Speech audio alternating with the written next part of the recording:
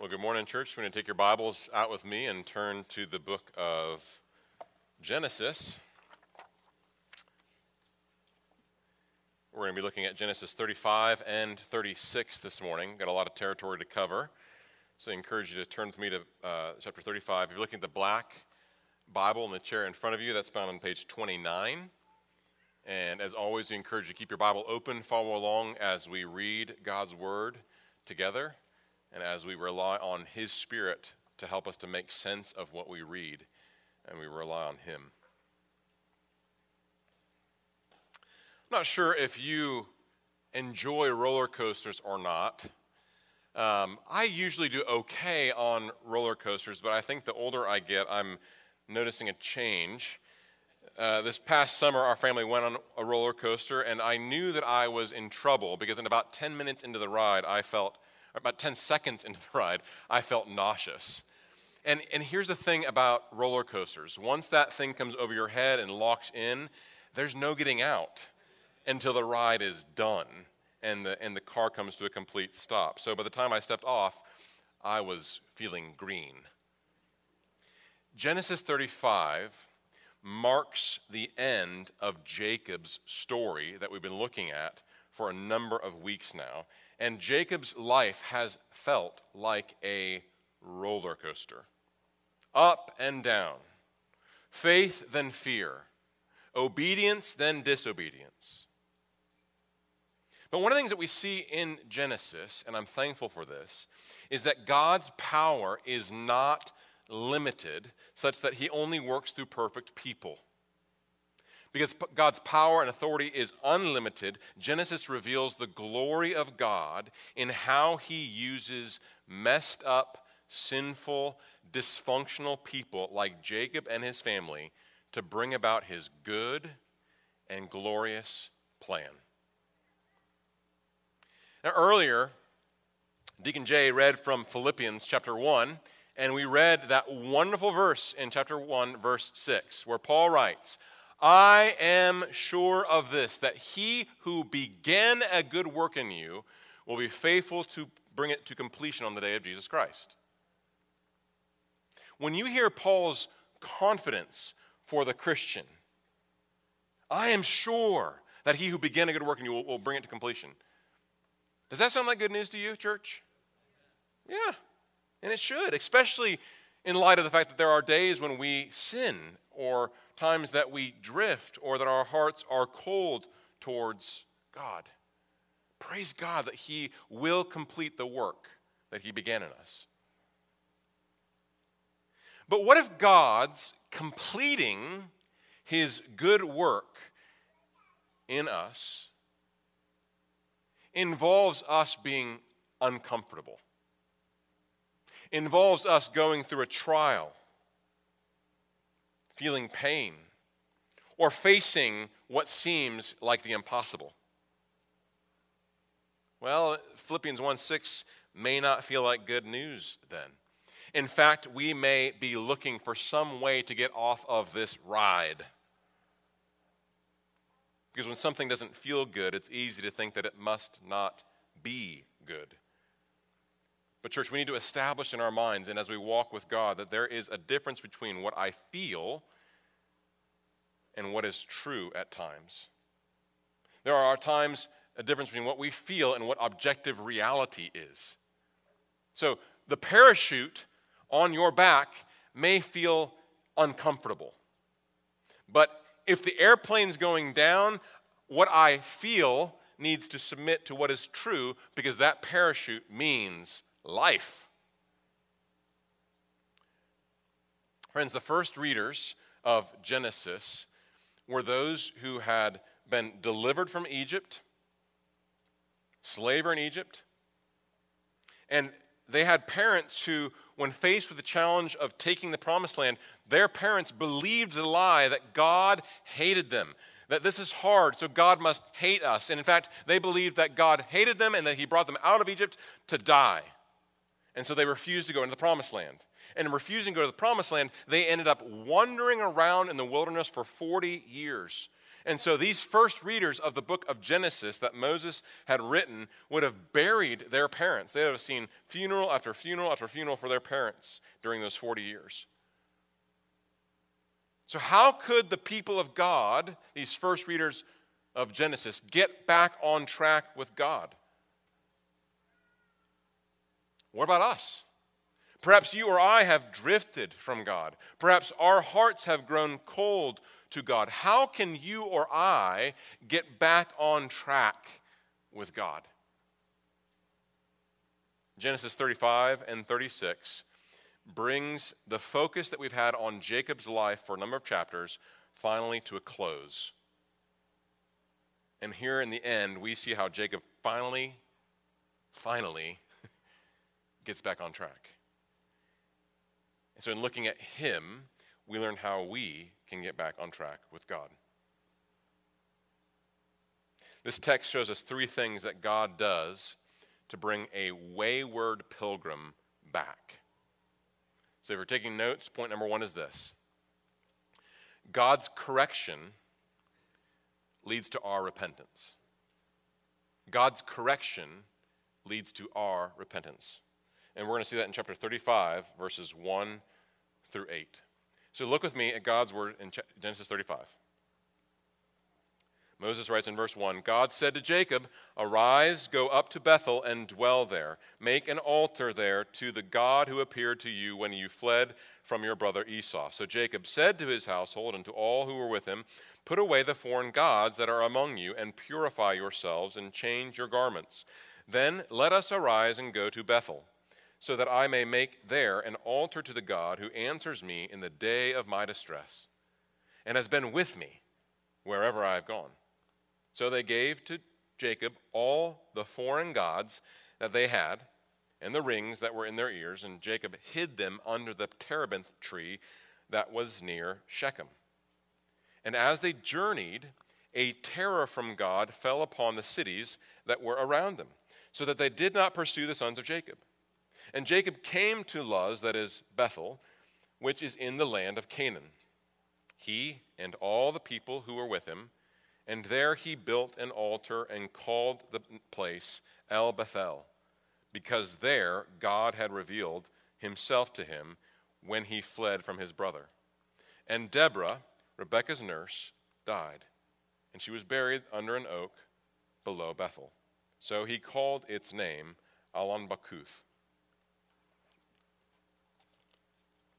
Friends, we've been walking with Jacob, and as we've seen all his life up till now, Jacob has been a trickster, a deceiver, a con artist who grabbed the things that he wanted through schemes and deceit.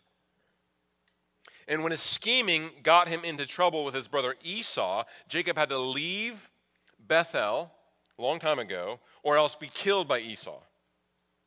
But before he left, God takes Jacob, and he promised Jacob, I know you got to go, but I promise I will bring you back to Bethel when the time is right. So for 20 years, he had fled, and for 20 years, he serves his uncle Laban. And then at the end of 20 years, God calls Jacob back to the promised land. He calls him back to Bethel. On the way back, you'll remember, Jacob wrestles with God.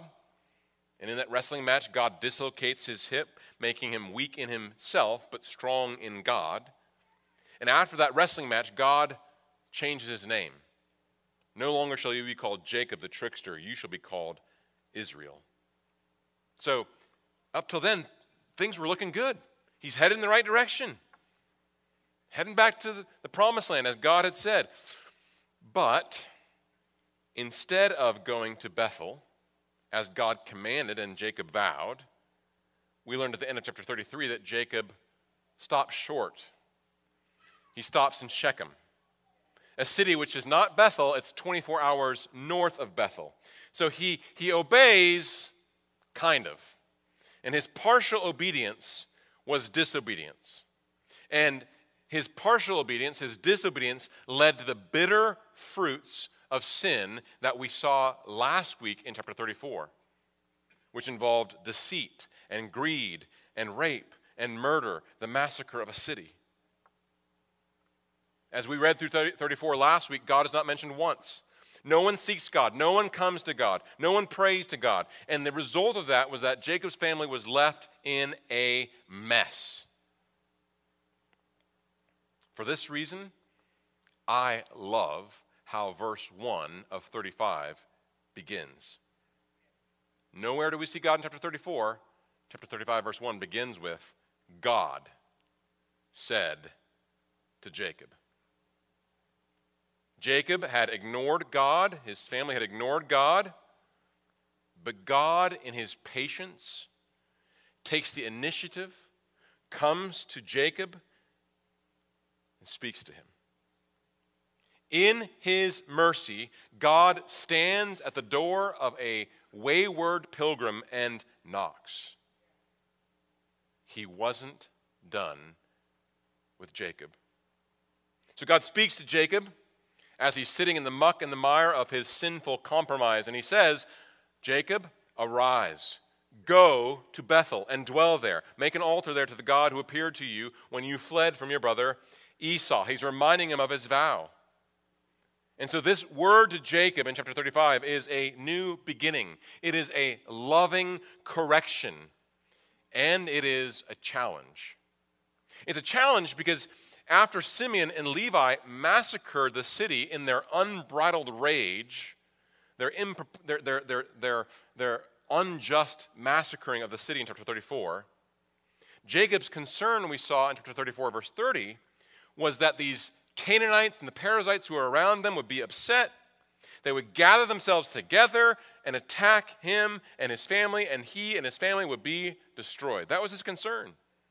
And so God's call in chapter 35 to go to Bethel meant leaving the safety of Shechem and putting himself and his family in the open, vulnerable to the attack of the Perizzites and the Canaanites that he feared. He'd have to trust God if he went to Bethel. Friends, God's word, which challenges Jacob, is a reminder for us that God's word to us often challenges what we feel. It often challenges what we desire, and that's not a bad thing, that's a good thing. Obedience may be frightening, obedience may be uncomfortable, it may be humbling, but what we feel must submit to what God commands if we're going to be a Christian. When Jesus' teaching got difficult in John chapter 6, many just got up and left him. There were huge crowds, and when his teaching got difficult in chapter 6, John 6, many just left. And when Jesus asked his disciples, are you going to leave too? Peter's response was instructive for us. Peter's response to Jesus was, Lord, to whom shall we go? Where are we going to go? You have the words of eternal life. We're in. This is hard, but we're in. God's correcting words may be painful for a moment, but they are life and peace to those who heed them. So how does Jacob then respond to God's loving correction? He repents. Verse 2, put away the foreign gods, he says, that are among you, and purify yourselves and change your garments. Then let us arise and go up to Bethel. He prepares himself and his family, and then they get up and they go in obedience and in repentance to Bethel. Jacob's first step in his repentance was to put away the foreign gods. This is not the first time we've seen these foreign gods. If you remember, Moses was kind of making a mockery of the foreign gods in chapter 31. You remember Laban had these household gods. Rachel stole them. And so Laban is desperately searching for his lost little gods who could not cry out and say, this is where we're at, Laban. Where are my gods? He couldn't find them. Where were they? Rachel, during her menstrual cycle, was sitting on them. It's Moses' way of saying he's making a mockery of these gods who cannot help themselves. They cannot help Laban. And the point was to make a contrast between these foreign gods and the real and true and living God who was protecting them and guiding them and providing for them. God had been faithful to his promises to guide and protect. But these idols, these household gods, these false gods are as powerless as the gods that Rachel sat on. The powerless as the gods that Laban couldn't find. Powerless as these mute gods that couldn't cry out and say, here we are. Yahweh, the God of Abraham and Isaac and Jacob, was their God.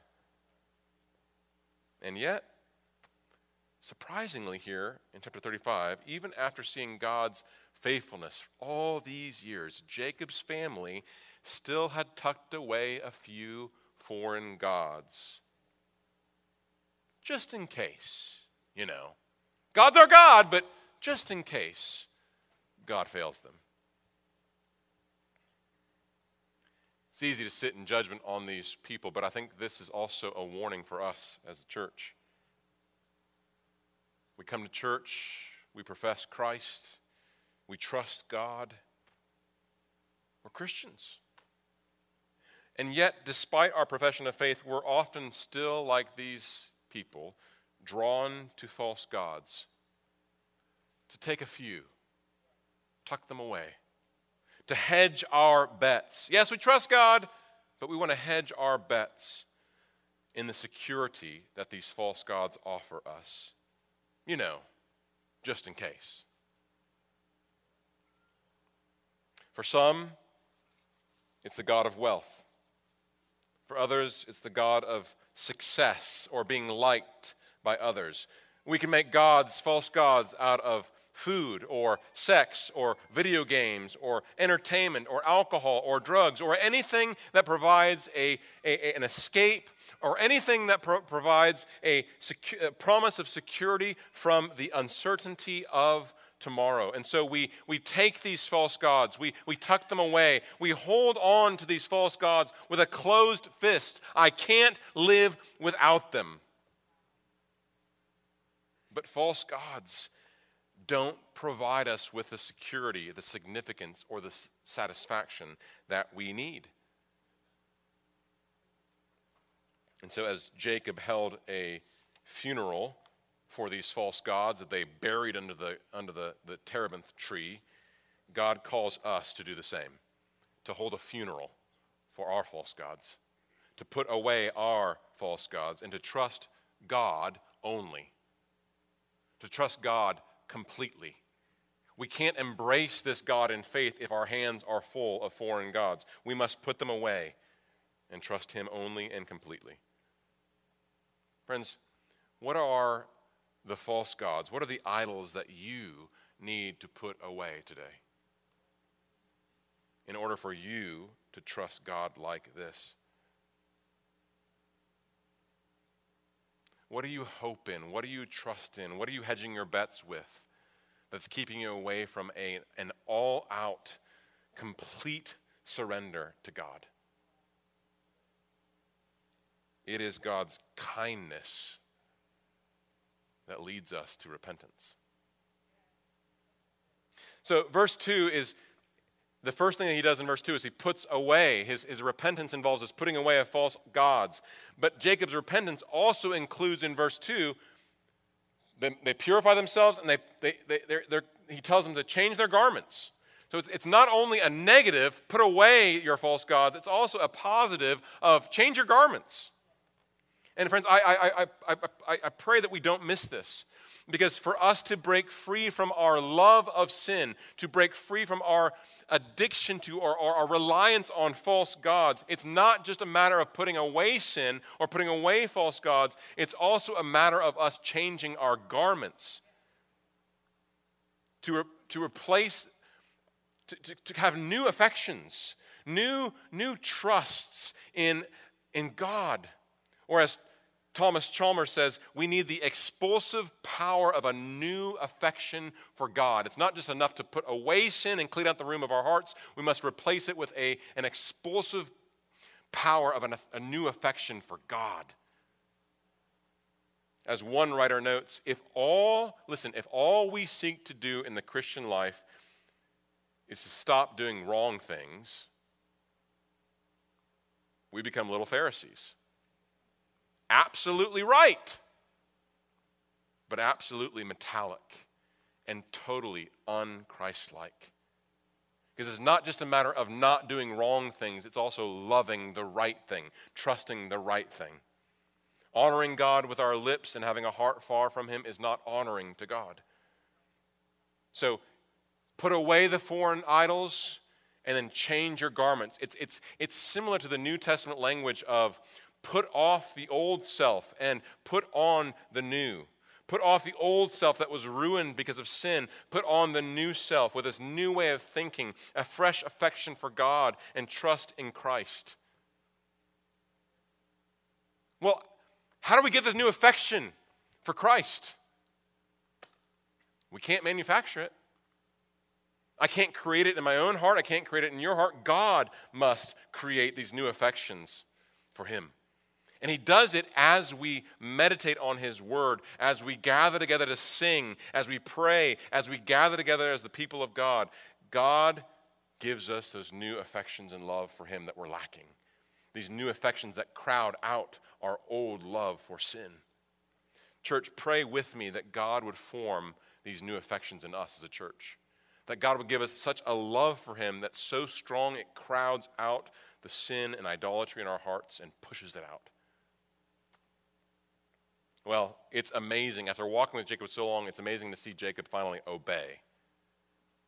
But it's also amazing to see Jacob lead his family. Do you notice that? Verse 1, God said. Verse 2, so Jacob said.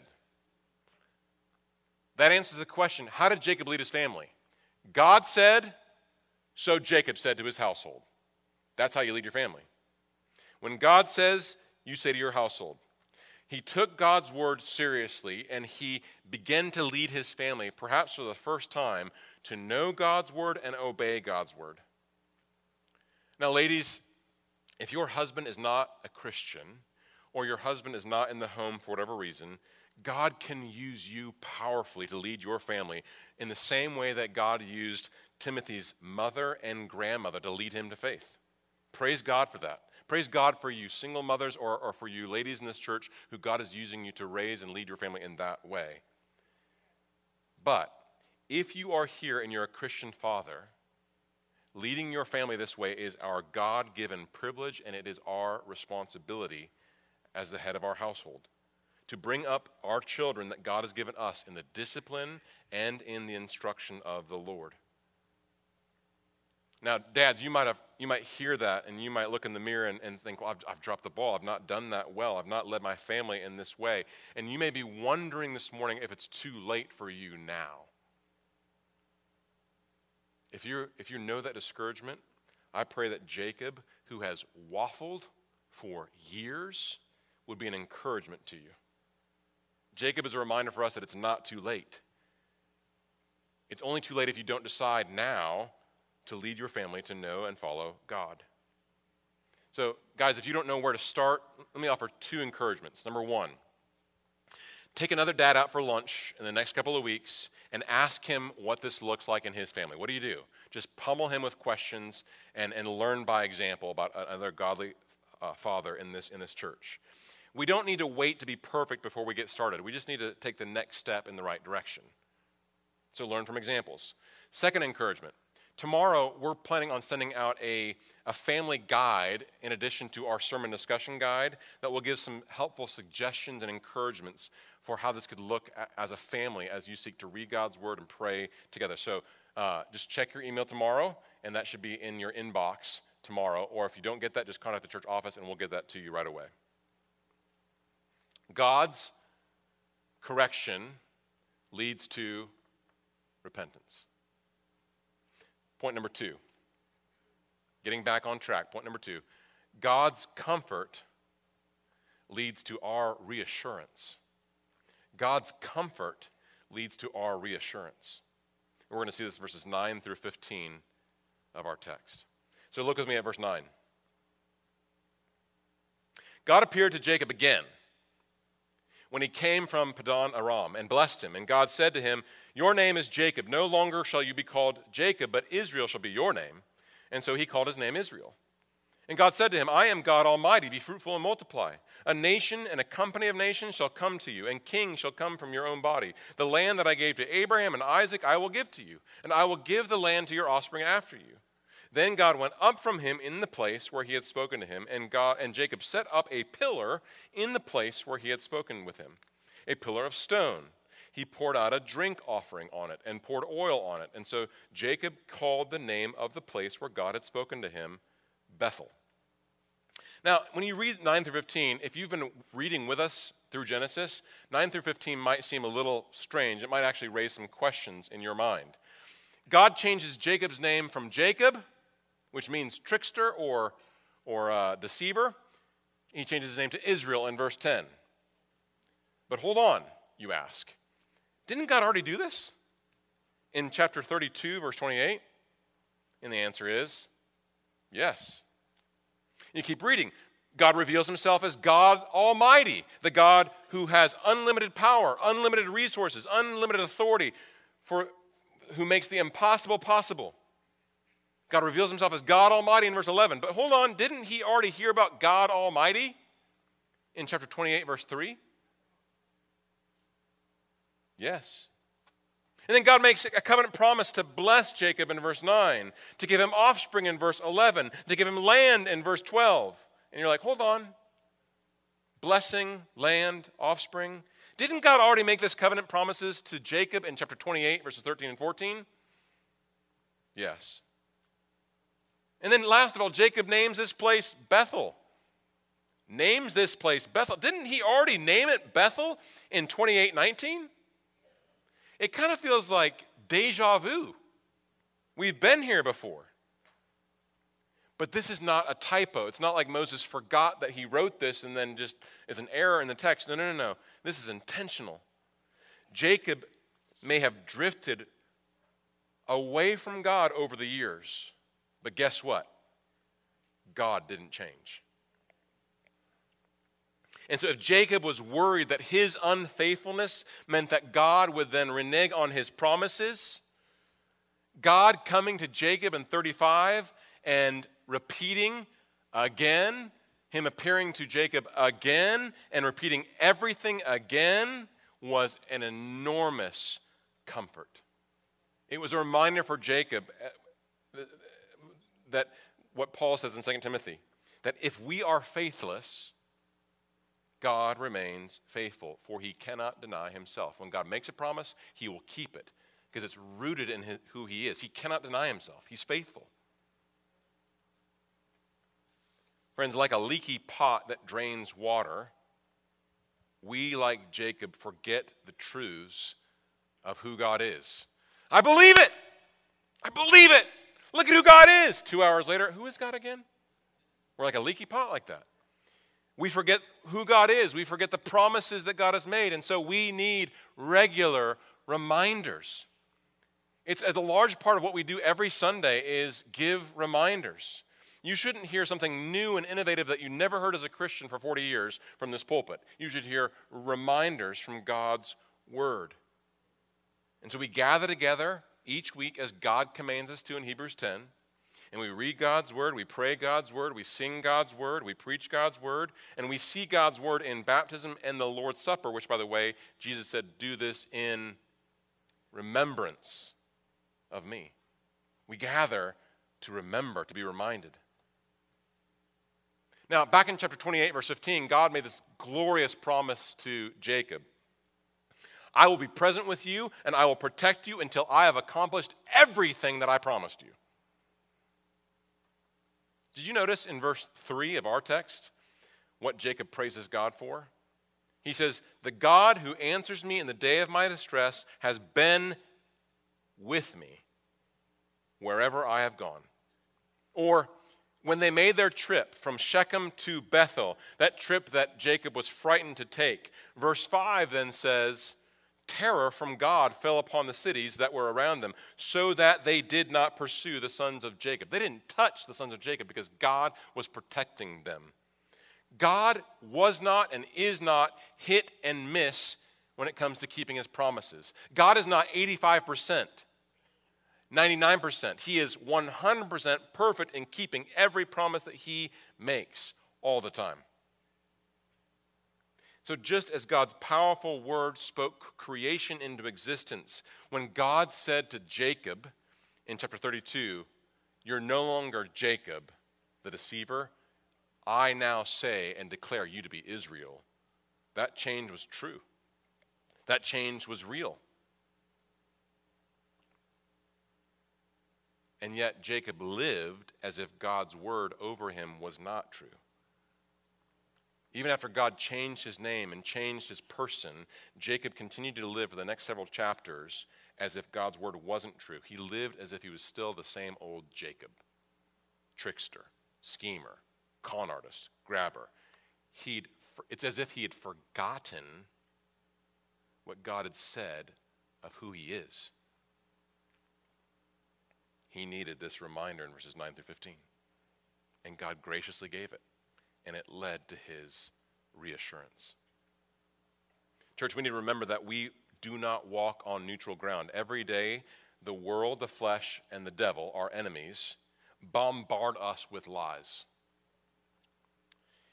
If we stopped Jacob at any point when he was drifting away, when he was living in Shechem in partial obedience, and we said, "Listen, do you remember God's promise?"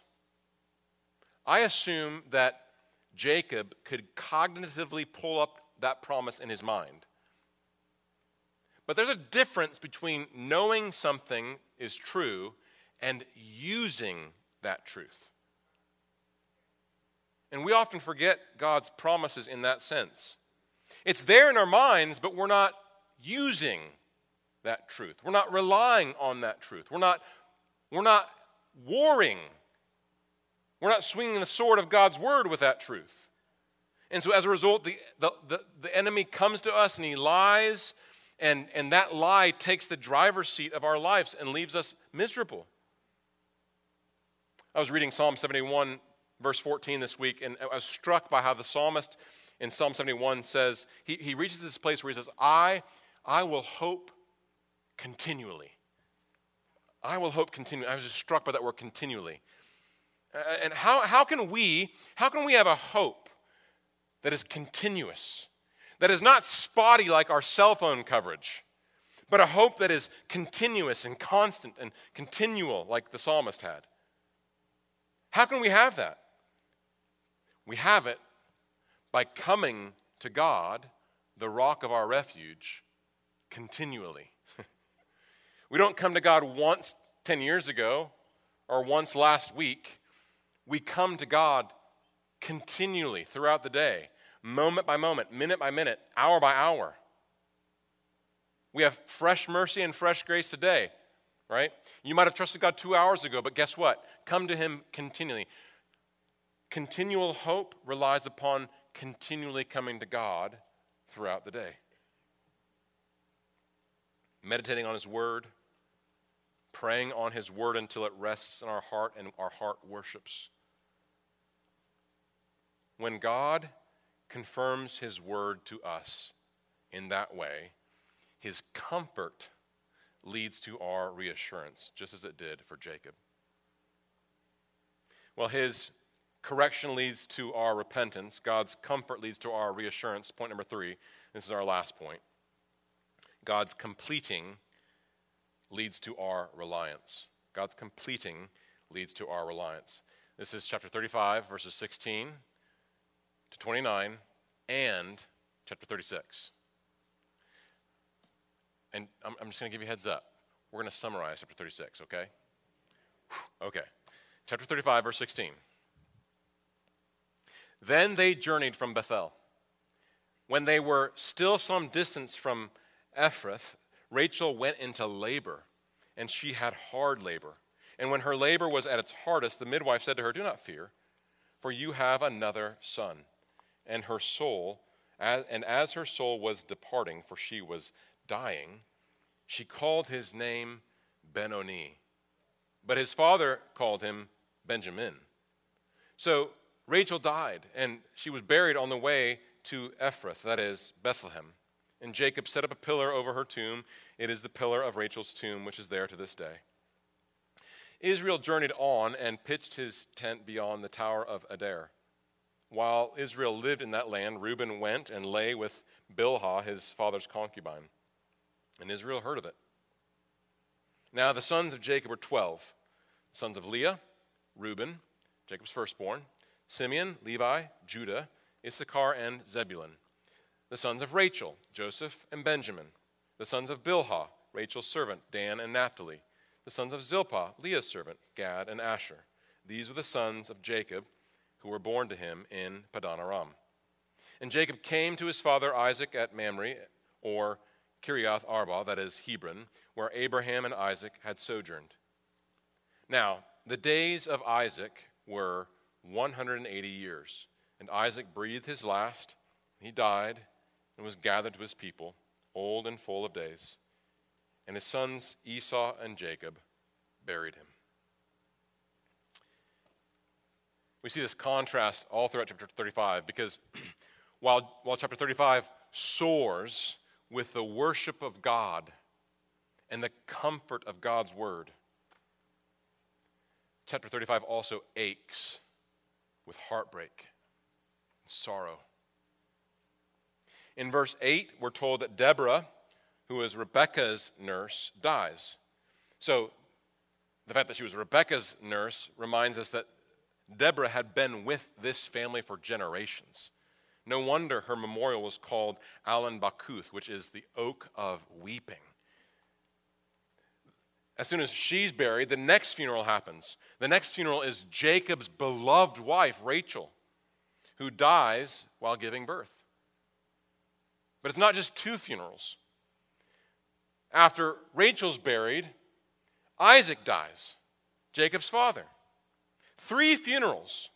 So this is a time of mourning, a time of sadness and grief. It's also a time of transition. Because now that Isaac is dead, the responsibility of leading the family is passed on to Jacob.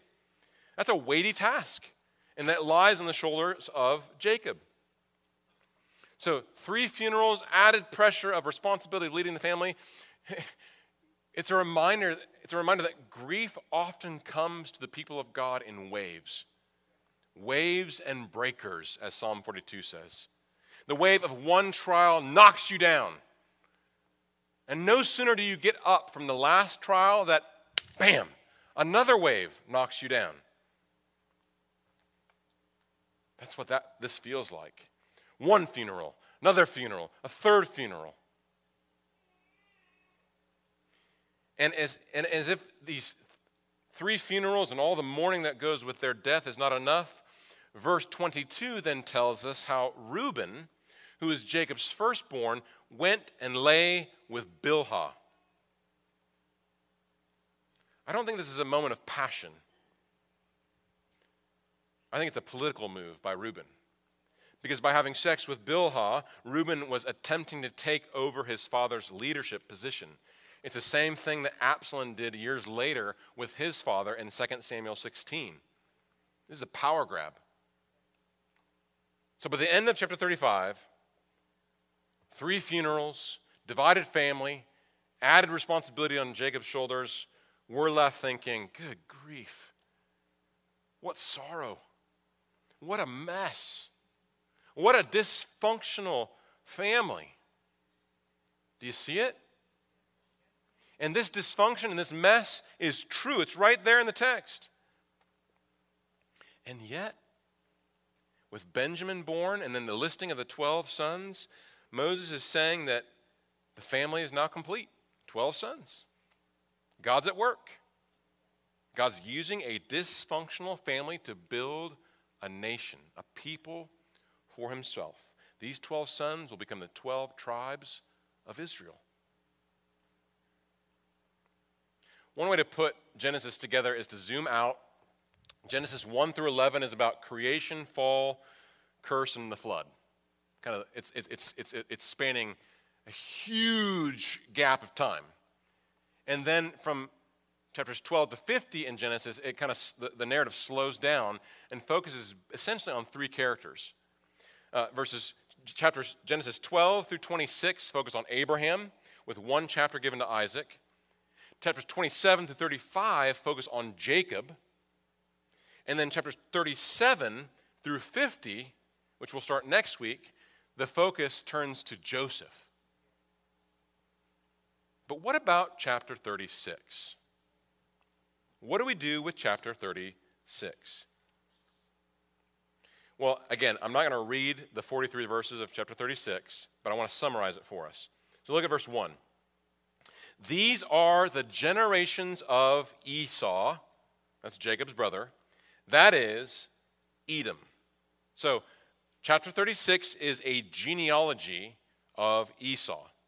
We're told that Esau married Canaanite women who are outside of the community of faith. These are unbelieving wives. Shouldn't have done that, but he does it. And then we're told that Esau moves out of the promised land. He moves southeast out of the promised land into what's known as Edom. And there in Edom, he builds an empire. One thing to note in chapter 36 is that five times, Moses repeats this phrase, Esau is Edom. Esau is Edom. We see it in verse 1, verse 8, verse 9, verse 19, and in verse 43. So by repeating Esau is Edom, Moses is highlighting how quickly Esau moves into this new territory and takes over and makes it his own. So if you look at verse 15 reads, these are the chiefs of the sons of Esau. Chief shows up. We meet this barrage of chiefs that are in the family of Esau. In fact, chief shows up 42 times in chapter 36. These are the people that are in charge of the land. They're kind of parceling out the territory, and they take over. And then look at verse 31. These are the kings. So we met the chiefs, and then these are the kings who reigned in the land of Edom. Notice, before any king reigned over the Israelites.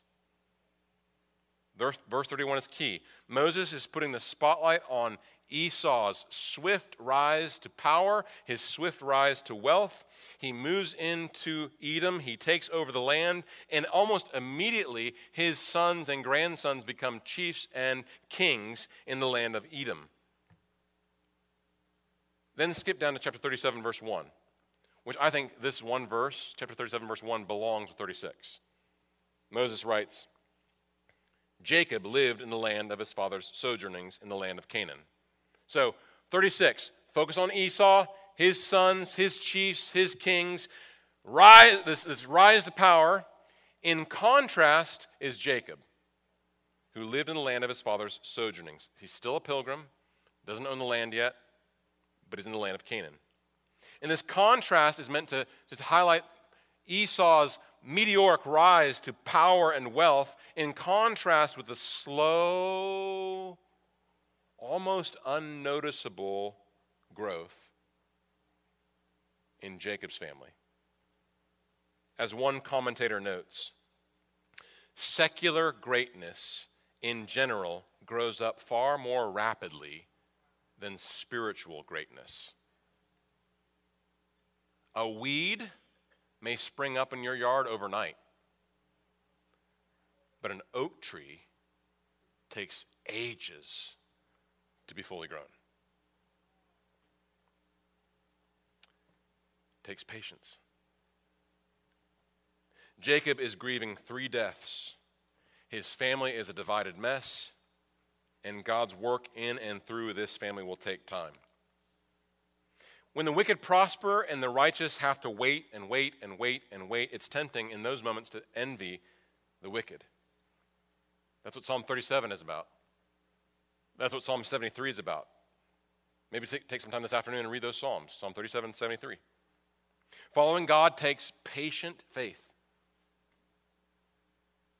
But Jacob is finally getting there. Look back with me at when Rachel was facing the unexpected complications in her labor. Chapter 35, verse 17. And when her labor was at its hardest, the midwife said to her, "Do not fear, for you have another son." And as her soul was departing, for she was dying, she called his name Ben-Oni. But her father, Jacob, called him Benjamin. Now listen, Rachel's death would have been catastrophic for Jacob. Rachel was the woman he loved. So her death would have been earth-shattering and devastating. And so after she had given birth to one child, Rachel had long hoped for a second child. And here in the end of Jacob's story, she's finally pregnant. But when she's given birth and faces these complications, she realizes that she was not going to make it. She was not going to be able to enjoy the child that she had long hoped for. And so she names this child Ben-Oni, which means son of my sorrow. Her naming that child Ben-Oni reflects her hopelessness and her despair. But Jacob, whose name has been changed to Israel, says, I love you, honey, but no. He will not be called Ben-Oni, he will be called Benjamin, which means son of my right hand. And the right hand in the Old Testament is a symbol of strength and God's grace or favor. In other words, in one of the greatest sorrows that Jacob will ever know in his life, the death of Rachel, we see Jacob, in naming his son Benjamin, we see Jacob finally leaning in to the providence of God. By naming him Benjamin, he's not denying the pain. It would have been earth-shattering. But in naming him Benjamin, he's saying, I know this hurts, but I know that even in this, even in something this dark, this painful, God is good. And God will use it for good. So he will not be called Ben-Oni, he will be called Benjamin. Well, how can we be sure that Jacob is not just being his old self, the schemer, the trickster?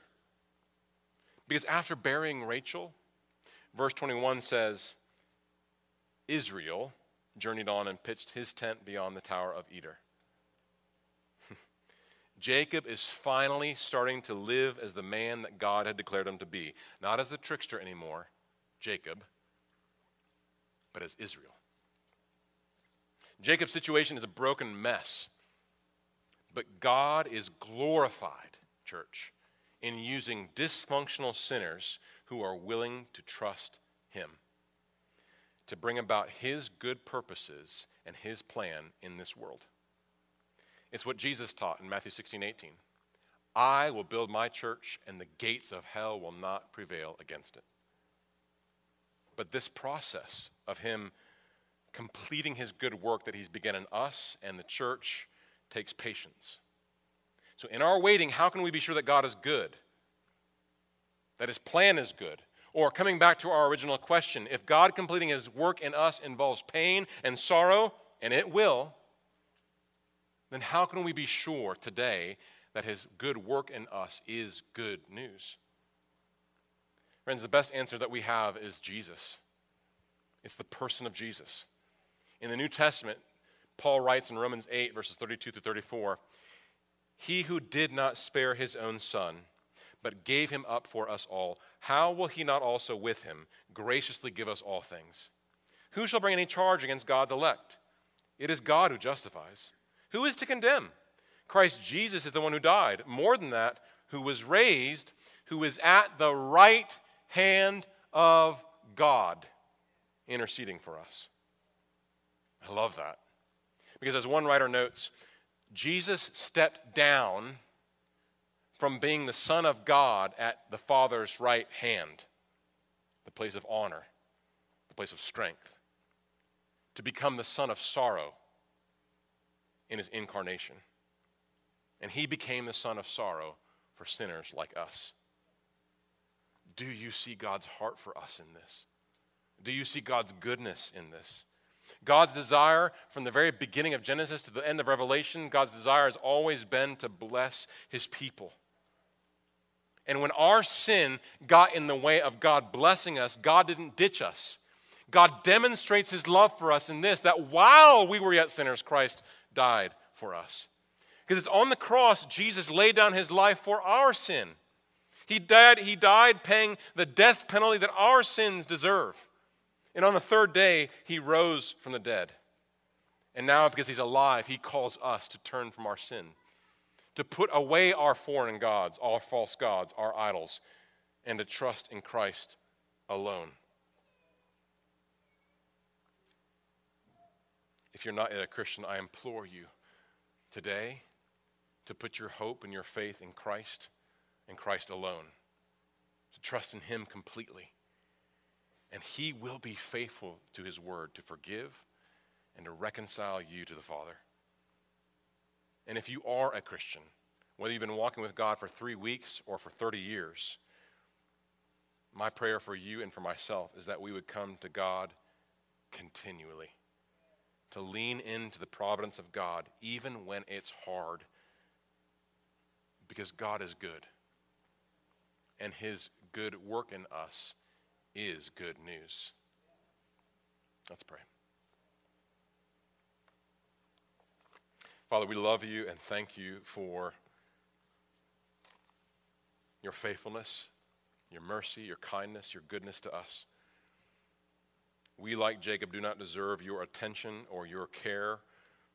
We deserve death and hell. And yet, because of Christ, you've made a way possible for us to be right with you. Even when we lose our grip on you, you hold us fast. And so we love you and we thank you and we praise you for that. In Jesus' name, amen.